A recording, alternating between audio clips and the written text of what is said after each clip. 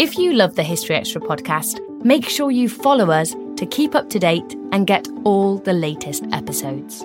Thanks for your support, and I do hope you enjoy this episode.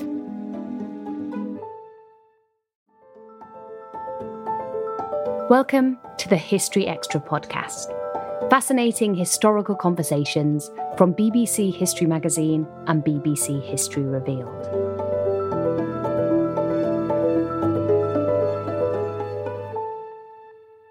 Many brilliant history books have been published this year.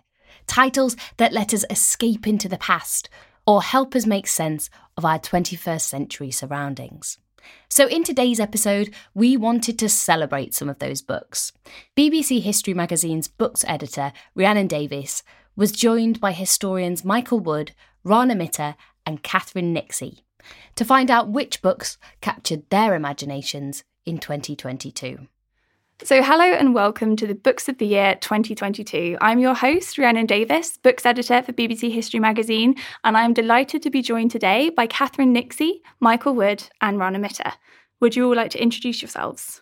So I'm Catherine Nixey and I write for The Economist, and I also write books about the ancient world. I'm Michael Wood. I'm a filmmaker with a special interest in Anglo-Saxon history. And I'm Rana Mitter. I teach Chinese history and politics at Oxford University, and I'm one of the presenters of Free Thinking, the BBC Arts and Ideas programme. Thanks to you all for joining me today, and let's dive straight in. So what would you put forward as this year's best popular history book? I think the best popular history book is Winters in the World that I've come across by Eleanor Parker.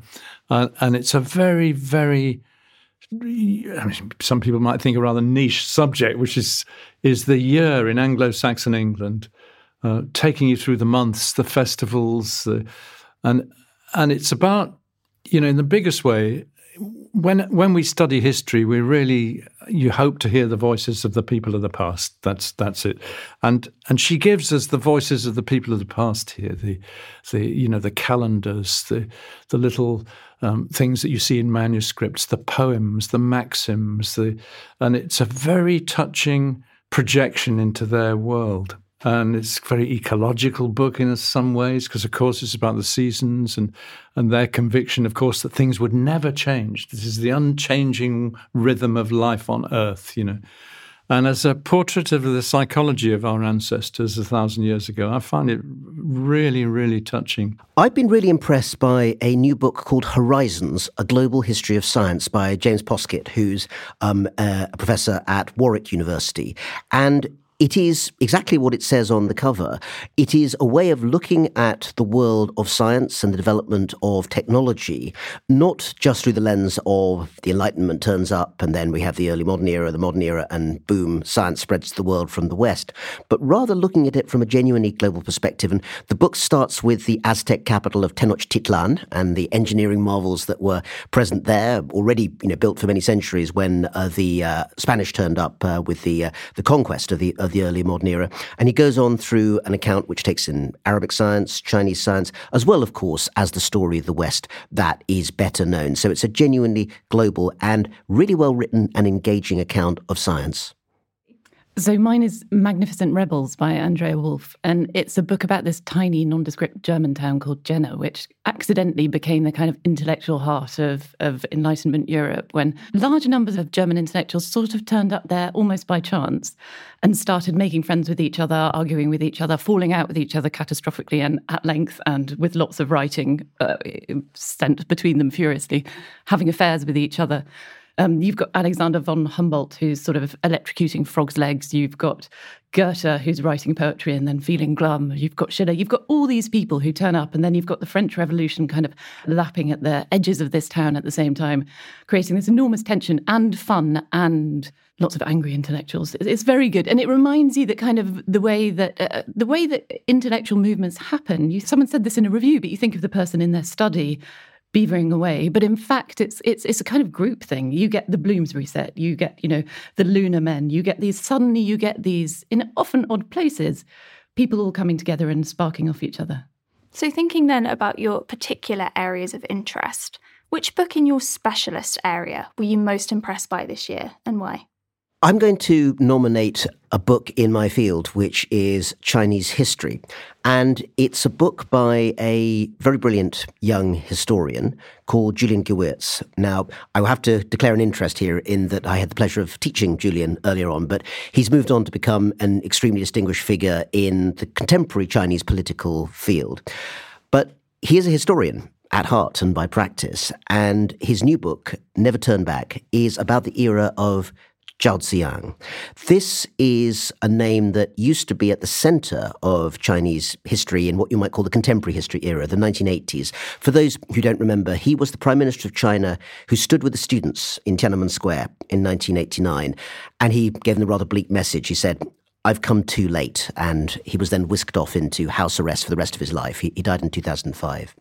But what Gewirtz has done is to take a whole variety of materials, which were made available through, slightly sort of underground sources, you might say, and then made public, which looked at the contribution of Zhao Ziyang to the making of China's market economy in the 1980s. And this might sound like a dry subject, but first of all, Gewirtz really brings to life what it was that the intellectual atmosphere of China in the 1980s was about. It was a time not just that they were thinking about new ways of bringing the market to a communist economy, but Milton Friedman, the free market economist, visited China and was, literally barricaded in his hotel room during that time because so many of the communists were outraged by what he had to do. And Zhao Ziyang took that path between being a very dedicated member of the Communist Party, but seeing a way in which markets could be brought back into the way that China operates. And these days, when people say Deng Xiaoping, perhaps one of the most famous names of modern China, was the guy who brought market economics back to China after the era of the Cultural Revolution of Mao. There's some truth to that, but the name that everyone's forgetting because he was purged is Zhao Ziyang, and that's what Gewirtz's book does, brings him back to proper historical prominence. It's a really fantastic story, isn't it? It does make you wonder whether there were other paths possible for China at that point, and whether there still are other paths possible. Certainly Zhao Ziyang himself, while not someone who believed in a multi-party type of liberal democracy, was absolutely an advocate of a more open China in which anything could be debated, including democratic systems, but also ideas that artists and intellectuals should be free to have more space to put forward awkward ideas. Today's China has provided a much more narrow space for that kind of intellectual debate. But as you pointed out, Michael, it goes back and forth, and we can all hope that maybe China will go back to being a more open place, as it was in the 1980s with Zhao Ziyang as the Prime Minister. Well, this leads me on really nicely to my next question, which is looking at 2022 itself. So we've seen a lot of milestones this year. We've seen the invasion of Ukraine, the continuing climate emergency, the death of Queen Elizabeth II. How can the books that have come out this year help us make sense of our modern world? So I write about the royals for The Economist, and one of the books that I'm interested in reading, I haven't yet read it, but it's Val Lowe's written a book called Courtiers, and it's the thing you always wonder, who is behind this family, because there's a lot going on, and there's very, very high-powered people. I mean, you assume it is just sort of press secretaries, and they're getting people from government coming to serve the royal family, and then acting as their advisors, travelling with them, advising them on everything. And Val Lowe, who's the royal correspondent for The Times, and I always get the impression a slight royal skeptic, has written this book about the people who are around the royal family. And they're an interesting bunch. And I'm looking forward to reading it to see exactly what goes on, because there's a huge machinery that you don't see. You see this kind of royal carriage, but around it, there are huge numbers of people making everything work and trying to guide everything, which actually makes it all the more surprising, the mistakes that get made. Catherine's mention of the royals reminds me actually of emperors. And while that might sound like a rather old-fashioned term, actually one book that came out this year, Dominic Leven's The Emperor in History, I think actually is a really interesting way into some of those questions about Russia, Ukraine, and China beyond it. So Leven is a specialist on Russia, based at the London School of Economics, but his book actually has a wider sweep. It looks at czars, and it also looks at Chinese emperors, and also the kind of imperial mindset. And I think, on the 24th of February 2022, which clearly is going to be a date which, whatever happens from this point, is going to be of deep historical significance, a breach with the world that we thought we knew, where after 1945, countries almost never invaded each other. in that world, understanding the imperial mindset has become much more important. Why? Because actually one of the things that empires do is to find ways to incorporate land and to legitimize and justify themselves in that incorporation in a way that is different from the world of nation states. We've got so used to the idea that you have bounded territories, you have essentially, republican forms or constitutional monarchies, and the idea that essentially you have these figures who argue that actually the expansion, whether through territory or through culture, I mean, again, it's notable that in the invasion of Ukraine, one of the arguments that Russia has used very, very strongly is the idea that culturally, somehow people in eastern Ukraine who speak Russian should be considered part of a Russian empire, even though in nationalistic terms or in national terms, their boundaries, of course, are recognized as not being in Russia at all. And the Lieven book gives a fantastic historical perspective on why emperors have been so important in the context of what you might call broader Eurasia, both Europe and Asia and across the Central Plains. And the imperial mindset is something that intrigues me, even when you don't have an empire anymore, like China. There's Chinese historians, much more about this than I do, who have written about kind of monarchism as they translate it into English, where the image of the all-powerful, all-benign, wise, controlling ruler was appropriated by Chairman Mao from the imperial age and is still going on with Xi Jinping in this. Absolutely. That idea that you can actually have some sort of source of legitimacy, source of power that comes from the personality sitting on the throne has become much more important. And it's notable that one of the ways that actually, Chinese thinkers about international politics today have started talking about that in China is the term tianxia, which means it's sometimes translated slightly romantically as everything under heaven. But even that translation gives the idea that actually there's a sort of longer standing, more pre-modern element, even in a world of quite clashing nation states in a very sort of modern way. So continuing to think about empire then, I noticed that both of you nominated Caroline Elkins' new book, Legacy of Violence. What was it that drew you to that book? Well, there's a huge debate, as you know, over the British Empire, slavery, the violence of the empire. I'm one of many people who for more than 20 years have been arguing that the British Empire should be put at the heart of the curriculum in schools because it is the thing that unifies us. It's the one common thing, whatever your background, wherever your ancestors came from, that's the thing that binds us together. And we have really failed to acknowledge what the empire did. It's every day now. I don't know whether you saw Newsnight last night, but they had this horrendous report about one of the British troops and massacres in deliberate, cold-blooded massacres in Palestine, during the 1930s.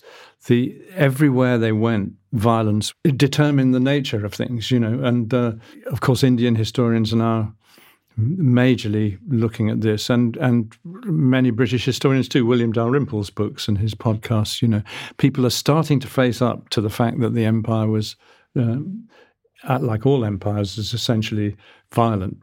And we have lived for so long with this idea that somehow, things went wrong. There was the Amritsar massacre or there was this, but essentially the empire was benign, that we haven't faced up to its reality, and that's now what people are looking at, and it's proving a very difficult conversation, isn't it? Yeah, but one well worth having. I've been listening to William Dalrymple. So William Dalrymple's done this podcast with Anita Anand, who he's previously written a book about the Koh-i-Noor diamond, and I think the Koh-i-Noor diamond is something that will come up in 2023 as well when there's a coronation. But they both make the point that it's not taught in schools. It's just Britain just kind of either lost interest or was embarrassed or something. And so people grow up knowing next to nothing about it, apart from the very foggiest ideas.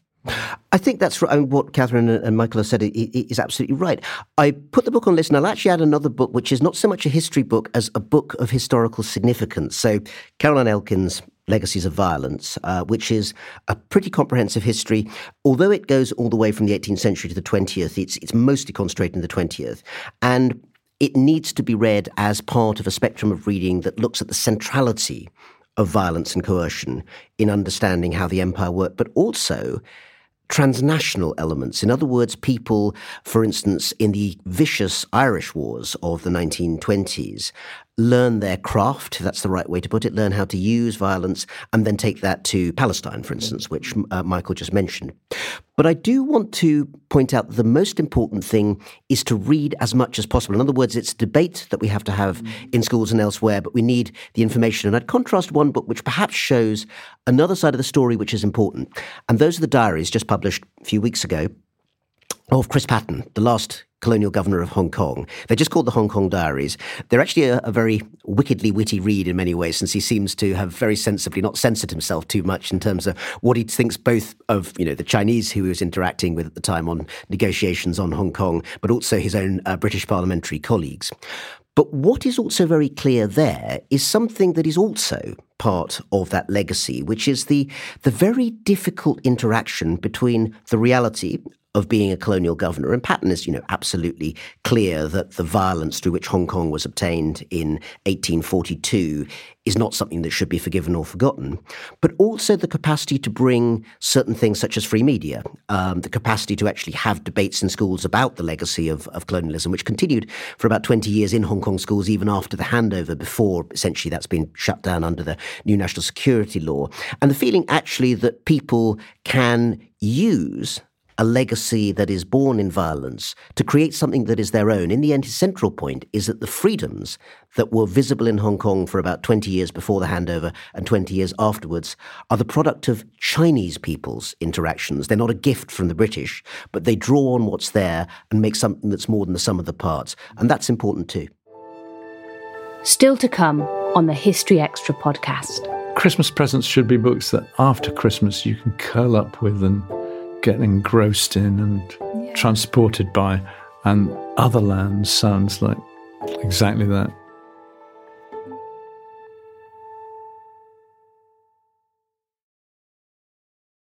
This episode is brought to you by Indeed. We're driven by the search for better, but when it comes to hiring, the best way to search for a candidate isn't to search at all. Don't search, match with Indeed. Use Indeed for scheduling, screening, and messaging, so you can connect with candidates faster. And listeners of this show will get a $75 sponsored job credit to get your jobs more visibility at Indeed.com/HistoryExtra. Just go to Indeed.com/HistoryExtra right now and support our show by saying you heard about Indeed on this podcast. Terms and conditions apply. Need to hire? You need Indeed. So circling back to Elkins' book then, I feel like this can be folded into a wider genre of hidden histories, which continue to be really popular in history publishing, I think it's fair to say. As well as stories connected to colonialism, there's also stories highlighting the fates of women who might have been lost in the historical record. What books connected to hidden histories would you also recommend? Oh, well, I've chosen as one of my books After Sappho by Selby Wynne Schwartz, which I chose because I love Sappho. And I don't know if you've read Sappho, but it's this sort of, you get these, it's like walking past a door that's just slightly ajar. So most of Sappho has been lost. It was considered pretty racy by centuries of people and generally wasn't copied out with the care that it might have been copied out. So if you look at a Sappho poem on a page, it mainly looks like a sort of page sprinkled with pepper. It's just sort of ... word. Like an eagle, ... And it's a very fast, if you want to knock off a classic, you can sort of do it in a single sitting as you just fly your way through it. But it's incredibly beautiful. The bits that are there, Sappho is you see why everybody loved her, why everyone, Catullus, loved her and imitated her and took her poems and turned them into his. And for centuries, she was respected in a way that was quite unusual for a woman from the ancient Greek world. And you just have to read some of her lines now. There's one about love has unbound my limbs and set me shaking, a monster bittersweet in my unmaking. And there's another one about her watching her lover. Sappho, of course, has female lovers, hence Sapphic, hence lesbian. She was from the island of Lesbos. And it's her watching her lover talk to someone else at a dinner party. And it's so beautifully observed, that sort of fury and the fire of jealousy and what she's saying. And the wonderful thing is you're not quite sure what's going on either. Is there anything, or is this all in her head? So I chose this book, After Sappho, which looks at women's lives and tells it in a kind of, actually a Sapphic way in both senses. Lots of them have relationships with women. And also it's Sapphic in the sense of it's snippets. So it's one of these sort of fractured histories. It's like sort of you get a shaft of light illuminating one bit of someone's life and then it's gone and then it's another and then it's gone. And it's beautiful writing. So the writing is just wonderful. And it has these real sort of heavenly, these kind of soaring moments when you just think that's an absolutely lovely phrase. And it looks at women's lives and the lives of women writers and kind of women artists, sort of starting in Italy in the late 19th century and then coming up into the 20th century and then touching on Virginia Woolf. I mean, I confess guiltily myself now. I wrote a book 40 years ago. 40 years is ridiculous, isn't it? That was a series of biographies from the Anglo-Saxon past. And there was only one woman in the 10, I think. And I've just put the book out again with 5 more chapters, which are about women. And there was a challenge almost because a recent bestseller on the Anglo-Saxons said it's not possible to write the biographies of women in the Dark Ages. But it is. It requires a lot of effort, a lot of scrutiny of sources in different ways. And you're uncovering scholarship as well, you know. You look at the Institute of Historical Research in London, and until very recently, you walked up the stairs and all the directors were male, and all the historians whose portraits were up the staircases were male. Now, the gaps between them have been filled by really great women scholars who were often, you know, pioneers in the field, but were not recognised in the same way, you know.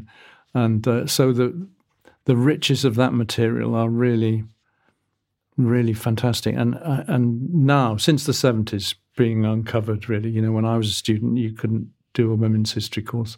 What are some of the biggest trends you've noticed in publishing, aside from hidden histories? One of the things that I have noticed is books that concentrate on groups. So the one that I was reviewing, we looked at this group in Germany, and then there's lots of books that kind of try to dive into a world that's exciting at the time. Daisy Dunn, who's another classicist, has written one called Not Far from Brideshead, Oxford Between the Wars. And it looks at that period when, you know, war, Evelyn Waugh was there, when lots of the great classical scholars were there, and you can kind of pick out the characters who then turn up in Brideshead. So there's somebody who carries a teddy bear, there's all of this misbehaviour, there's the drinking societies. And then there's these classicists who are constantly jostling with each other, competing with each other. And how each one of them, none of them is a sort of island on their own. They're all becoming who they are in response to and in reaction to the others who are there at the same time as them. And I find that really interesting. And you see it again and again in kind of historical periods. There just are moments when you get this sort of amazing flowering of really, really interesting people in a place. And you always wonder, was that just chance? Or were they, in some senses, stimulating other people to think better, write better, do more? I think I've seen a few books this year. I mean, there's always books of this sort in general, but a bit of a trend of people who are bringing to fruition big-scale re-examinations of things perhaps we thought we knew. So the one that came to my mind, you know, I'm sure everyone will have heard of, if not necessarily have read 1066 and all that, you know, the classic book from 1930, I think it is, Seller and Yeatman, parody of British history. And I really enjoyed Judith Green's The Normans this year because what it did was, of course, to look at 1066 and all of that and explain to people like me who, you know, obviously could recite the year, but if pressed, would have to admit that perhaps the details of what happened at that time were rather limited. But then actually place the Normans in this huge European context. I mean, the idea of the Normans in Sicily, which doesn't necessarily link in the popular mind to that very English story. And beyond that, in a European context. I know that Michael is one of the global experts on this subject. I don't know if you've, you know, sort of seen this kind of return to some of these subjects of the Anglo-Saxon Norman world as sort of re-examination. Well, I'm not. My academic area is very narrow, actually, rather. It's the kind of early 10th century, late 9th, early 10th. But it is a very interesting, I think it's a very interesting time. So I think people are taking a lot of different perspectives at the moment. And although, you know, the big trends are the hidden histories, to be honest, that is the big trend. It's hidden voices. It's the people who never spoke, like whether it's deaf people or, you know, on slavery, a whole new historiography is erupting now. You know, the history of Jamaica's brought a huge amount of interest in the last few years, hasn't it, with the Takis Rebellion and all those books. And it is really, really interesting. And those rebellions go back as far as there were slaves in Jamaica. You know, our whole representation of these events has been conditioned by the victors telling the story, really, and it's not the story. And the real stories, the real voices are now starting to come out in different sources. And you know, the amazing slave archive at UCL that is now opening things up so fantastically. A friend of mine, this is a little diversion, but it gives you an idea of how sources connect with people and history. A friend of mine is she's an immigration judge. She was probably one of the first black immigration judges, and she comes from Jamaica. And recently she was, in her father's will, she was bequeathed a plot of land in Jamaica, and she didn't know why this plot of land had been given to her, you know. And going into the UCL archive, she discovered this little plot of land when slavery ended and the division took place. This had come to her family, and out of this, a whole story of the prehistory of, you know, the Maroons and the slave wars in Jamaica, and everything started to just erupt, you know. And she got a plane to Jamaica, and a new history emerges, you know. That's incredible. So would you say then that there's more of an appetite for books concerning hidden histories than traditional blockbusters looking at World War II or the Tudors? Oh, no, I don't think so. I mean, if you look at World War II books, they still shoot right to the top. One of the books I was enjoying listening to this year was Ben Macintyre's Colditz retelling. And it's great fun. Ben Macintyre writes books about the Second World War. They're always romps. They're always entertaining. He always describes the characters very deftly. And Colditz is great fun. It's full of sort of French prisoners being sort of springboarding over the wall of Colditz and then walking for hundreds of miles and getting it's sort of stylish, fun. But also one of the things that he's doing, it is Second World War and it is Colditz. So you know what you're going to get in a sense. But there's also a much more sinister side to it, which is one of the things that you don't hear so much is the relationships between the prisoners, which could be pretty shocking. So the French prisoners said that they didn't want to be billeted with the Jewish French prisoners. And so you get that sort of thing, that kind of tale in a well-known tale even. There's a less well-known tale underneath. But there's no end to World War II books, is there? I mean, friends of mine write them and they're incredibly successful, and you think one's green with envy at their sales. But the British obsession with the Second World War is something that really, you know, there was a time 3 or 4 years ago around Brexit when we had Dunkirk, The Finest Hour, Churchill, you know, several big feature films at the same time. Ludicrous tellings in history. Dunkirk was a ridiculous version of the story, you know. I mean, my uncle was at Dunkirk and I read about it, and that film did not tell the story of Dunkirk. But why we well, it's obvious, I guess. It's why we lap it up is because we can't shake it off, you know. Even the Queen's funeral, militarism and empire were still shadowed that funeral, didn't they? You know, it's. But maybe it's true of all societies. Maybe, you know, you need these stories also to create cohesion and allegiance. But the obsession with the Second World War strikes me as being unhealthy. Even, I think, you know, it is clear that the Second World War holds an extraordinarily dominant position. Having said that, I'm guilty of having written the odd book on it myself, at least in the Asian context. A different war, though, right? But part of the Second World War. Yeah. But I was thinking actually of a recent book, Richard Overy's Blood and Ruins, which actually does tie together some of the themes we're talking about today, in that it looks at the Second World War as a war of empire and of empires, and actually does a lot of things, including actually bringing in the Japanese empire in a comparative aspect, which is one of the things that tends not to happen with the sort of big overview types of books. So although I think it's becoming harder to do, that book does suggest that even now there perhaps are blockbusters that can take a new viewpoint on the question. Yeah, and the empire is something that is often edited out of the Second World War in the way when people always say we were standing alone. I mean, well, hardly. Yeah. So far we've touched a lot on books that you've admired. But on the flip side, what do you think has been left out this year? What did you want to see more of? I would say that, I mean, in a sense, it's difficult in a kind of void calling for things that aren't there. But I would like to see even more books, or perhaps actually I've been, you know, remiss in not noticing them, about even more parts of the world that haven't received the attention they might have in the Anglophone world. And I'm going to give an area here, which actually I realize is a bit of a cop-out, which is South America. The reason being that my strong suspicion, as someone who doesn't read Spanish language scholarship, is that there is inevitably a huge amount, in Portuguese as well, I should say, because of Brazil and the Lusophone world. There's a tremendous amount, I know, that's published in those languages. But I guess I'm being selfish, because for English language readers, of whom there are a lot, these are still parts of the world where there's so much to explore. I think you could find a lot of people these days who are kind of well-read and give you a sort of thumbnail sketch of what went on perhaps in India or South Africa. But actually Brazil, Argentina, and parts of the world that have their own, Colombia, that have these long and really interesting histories. I mean, for instance, the birth of liberal democracy and multi-party democracy, South America has a really important part in that. And yet relatively few studies, not none, but relatively few, look at those histories and then connect them to stories that we know in the wider world. So that's something I'd love to see more of.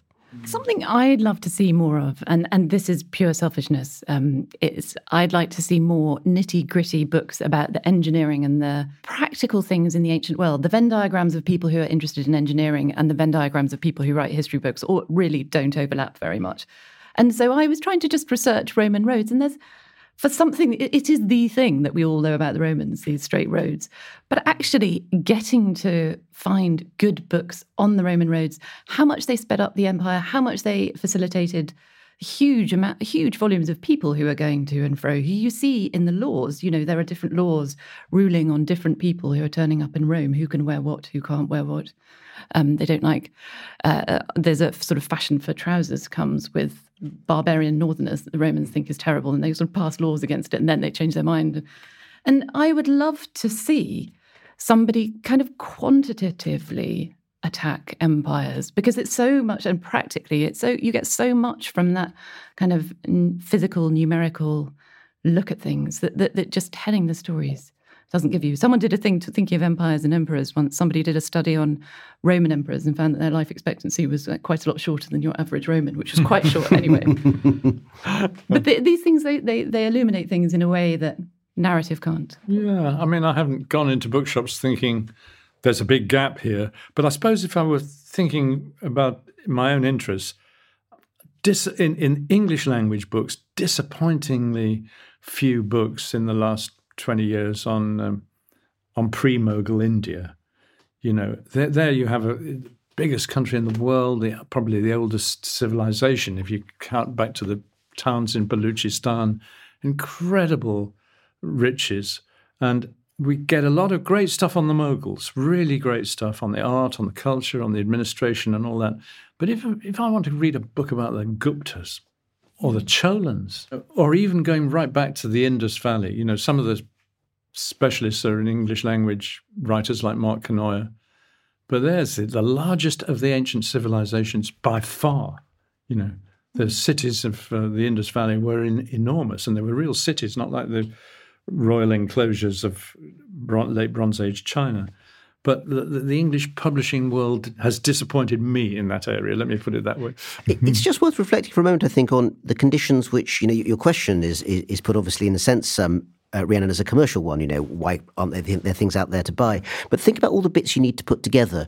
You need a culture that respects learning foreign languages, that respects the academic, craft of writing history, and then has enough people, because of course most historians in universities are always going to be specialists, and that's what we're trained to do. But the people who are then able to sort of pull the threads together to tell a bigger story, that is something that actually the Venn diagram for is really quite limited. And I think when we do call for people to write more history that's accessible, just having a bit of appreciation of actually how many different bits have to come together to make that work is really worth bearing in mind. That's a really good point. And very good. Not to continue to be totally commercial, but I'm afraid I am going to be totally commercial because the next question is about Christmas. Which history books would you like on your Christmas lists? Well, anything by Michael or Catherine would be absolutely very welcome indeed. I have to say multiple copies, perhaps. I'd like to see Ian Kershaw's Personality and Power, which asks the question, is the great man view of history true? And how much is somebody just sort of riding the wave of history and then saying that they created it, and how much are they actually shaping the world? And he looks in different chapters at different men. And it's something you always wonder, particularly because our historical tradition has so often taken the great man view of history. So I'd like to read that and see him analyse. And I don't think he comes, from what I understand, I don't think he comes down on one side or the other. I think he says sometimes they do, sometimes. Well, because the point about Christmas presents is that someone else gets to choose and, would try and fulfill something you'd like to see. I think I pick up on a theme we talked about it earlier in the conversation. I still think, actually, the number of biographies of women who have made a difference in history is still so limited compared to the number of big fat biographies of generals and people on horseback and prime ministers and all of that. And one understands the reasons for that, which have a lot to do with sources. But even in that context, I think that if someone could increase the number of biographies on my shelf of women from around the world who have, made such a huge difference in history, maybe collective biographies would be part of the way towards that. That's something I'd really want to read. Fantastic. And Michael, how about you? Well, a book that I really want to read and I haven't bought, so I hope it goes into my Christmas stocking, is Other Lands by Tom Well, I Halliday. have that here too, so you can take that as well. Right. This sounds so amazing. It's a history of the world before history, before people. And so he's trying to write the history of the organisms and the plants and the creatures and everything as the world grows from protozoic slime or whatever we came out of. It sounds absolutely incredible effort of imagination. He's a very young, gifted biologist, and it sounds like a tour de force. And I'm really looking forward to that, because Christmas presents should be books. I mean, my family would never buy me a history book, of course, but Christmas presents should be books that after Christmas you can curl up with and get engrossed in and transported by. And Other Lands sounds like exactly that. A great pick. So to round up our conversation, we're going to be leaving 2022 behind and looking to the future. What books are you most excited about that are set to come out next year in 2023? Again, mine's a classical one. It's Emily Wilson has done a new translation of the Iliad, which I would love to see. She did the Odyssey before and does it beautifully, and it's a real skill, because you want to at once keep the sense that this is an old language and an old bit of an old language, because the Iliad was written down probably in 800 BC, but goes back to a date of maybe 500 years earlier than that. And so it would have felt archaic even in its early days. And so to both get that sense of it being old, but without it feeling ye olde, is something I think that she does very well. I'd like to just mention a couple of books which I think are forthcoming in 2023, although they may be near the other end of the year, and no bad thing to wait for good things. One is a book that's going to look in a big-scale way at that era in modern Chinese history. And I'm not sure there's a title yet, but the authors are very well known, two really major historians of modern and contemporary China, Odd-Arne Westad, O.A. Westad, and Chen Jian. And their book is going to be looking at the whole period from the 1960s and the Cultural Revolution all the way up to the late 1980s. They've had access to all sorts of materials that other people haven't had before. It's going to be a really big reassessment, not just of China's changes during that time, but how that fits into what we know about the Cold War world. And that puts in mind a second book, which I think I'm allowed to mention. It's, I think, nearly out, but it will probably take some editing and so forth, but I'm expecting in 2023, and that's by the brilliant young historian of Russia, the Soviet Union, and China and Eurasia more broadly, Sergei Radchenko. Some of you may know that he's been speaking very, very frankly and very brilliantly about Russia's invasion of Ukraine in the news recently and on Twitter and elsewhere. But he's an absolutely fantastic historian. His book, which I think is going to be called The First Fiddle, which is not about Del Boy Trotter, but as it were, not playing second fiddle, is a really comprehensive history of the Soviet Union in the Cold War, drawn from Moscow archives, which he knows like the back of his hand, and a huge number of materials there that just haven't been seen before. And I, for one, can't wait to see that in print, because I think it's going to transform the way that we understand the Soviet Union and the centrality of its history in that period. And also remind us, probably everyone else around here at the table is far too young to remember, but those of us oldsters who remember the Soviet Union, remember what a big deal it was in the world, and how if you speak to, people like my teenage daughter, it's a historical phenomenon they're aware of, but it's a bit like the Babylonian Empire. It was something that existed a very long time ago. And for those of us to whom it was a day-to-day reality, at least in the world, seeing it as a historical object is going to be fascinating. That was Michael Wood, Rana Mitter and Catherine Nixey speaking to Rhiannon Davis. You can watch an extended video version of this conversation on our website at historyextra.com. Just search for Books of the Year to bring that up. Thanks for listening to the History Extra podcast. This podcast was produced by Sam Leal Green.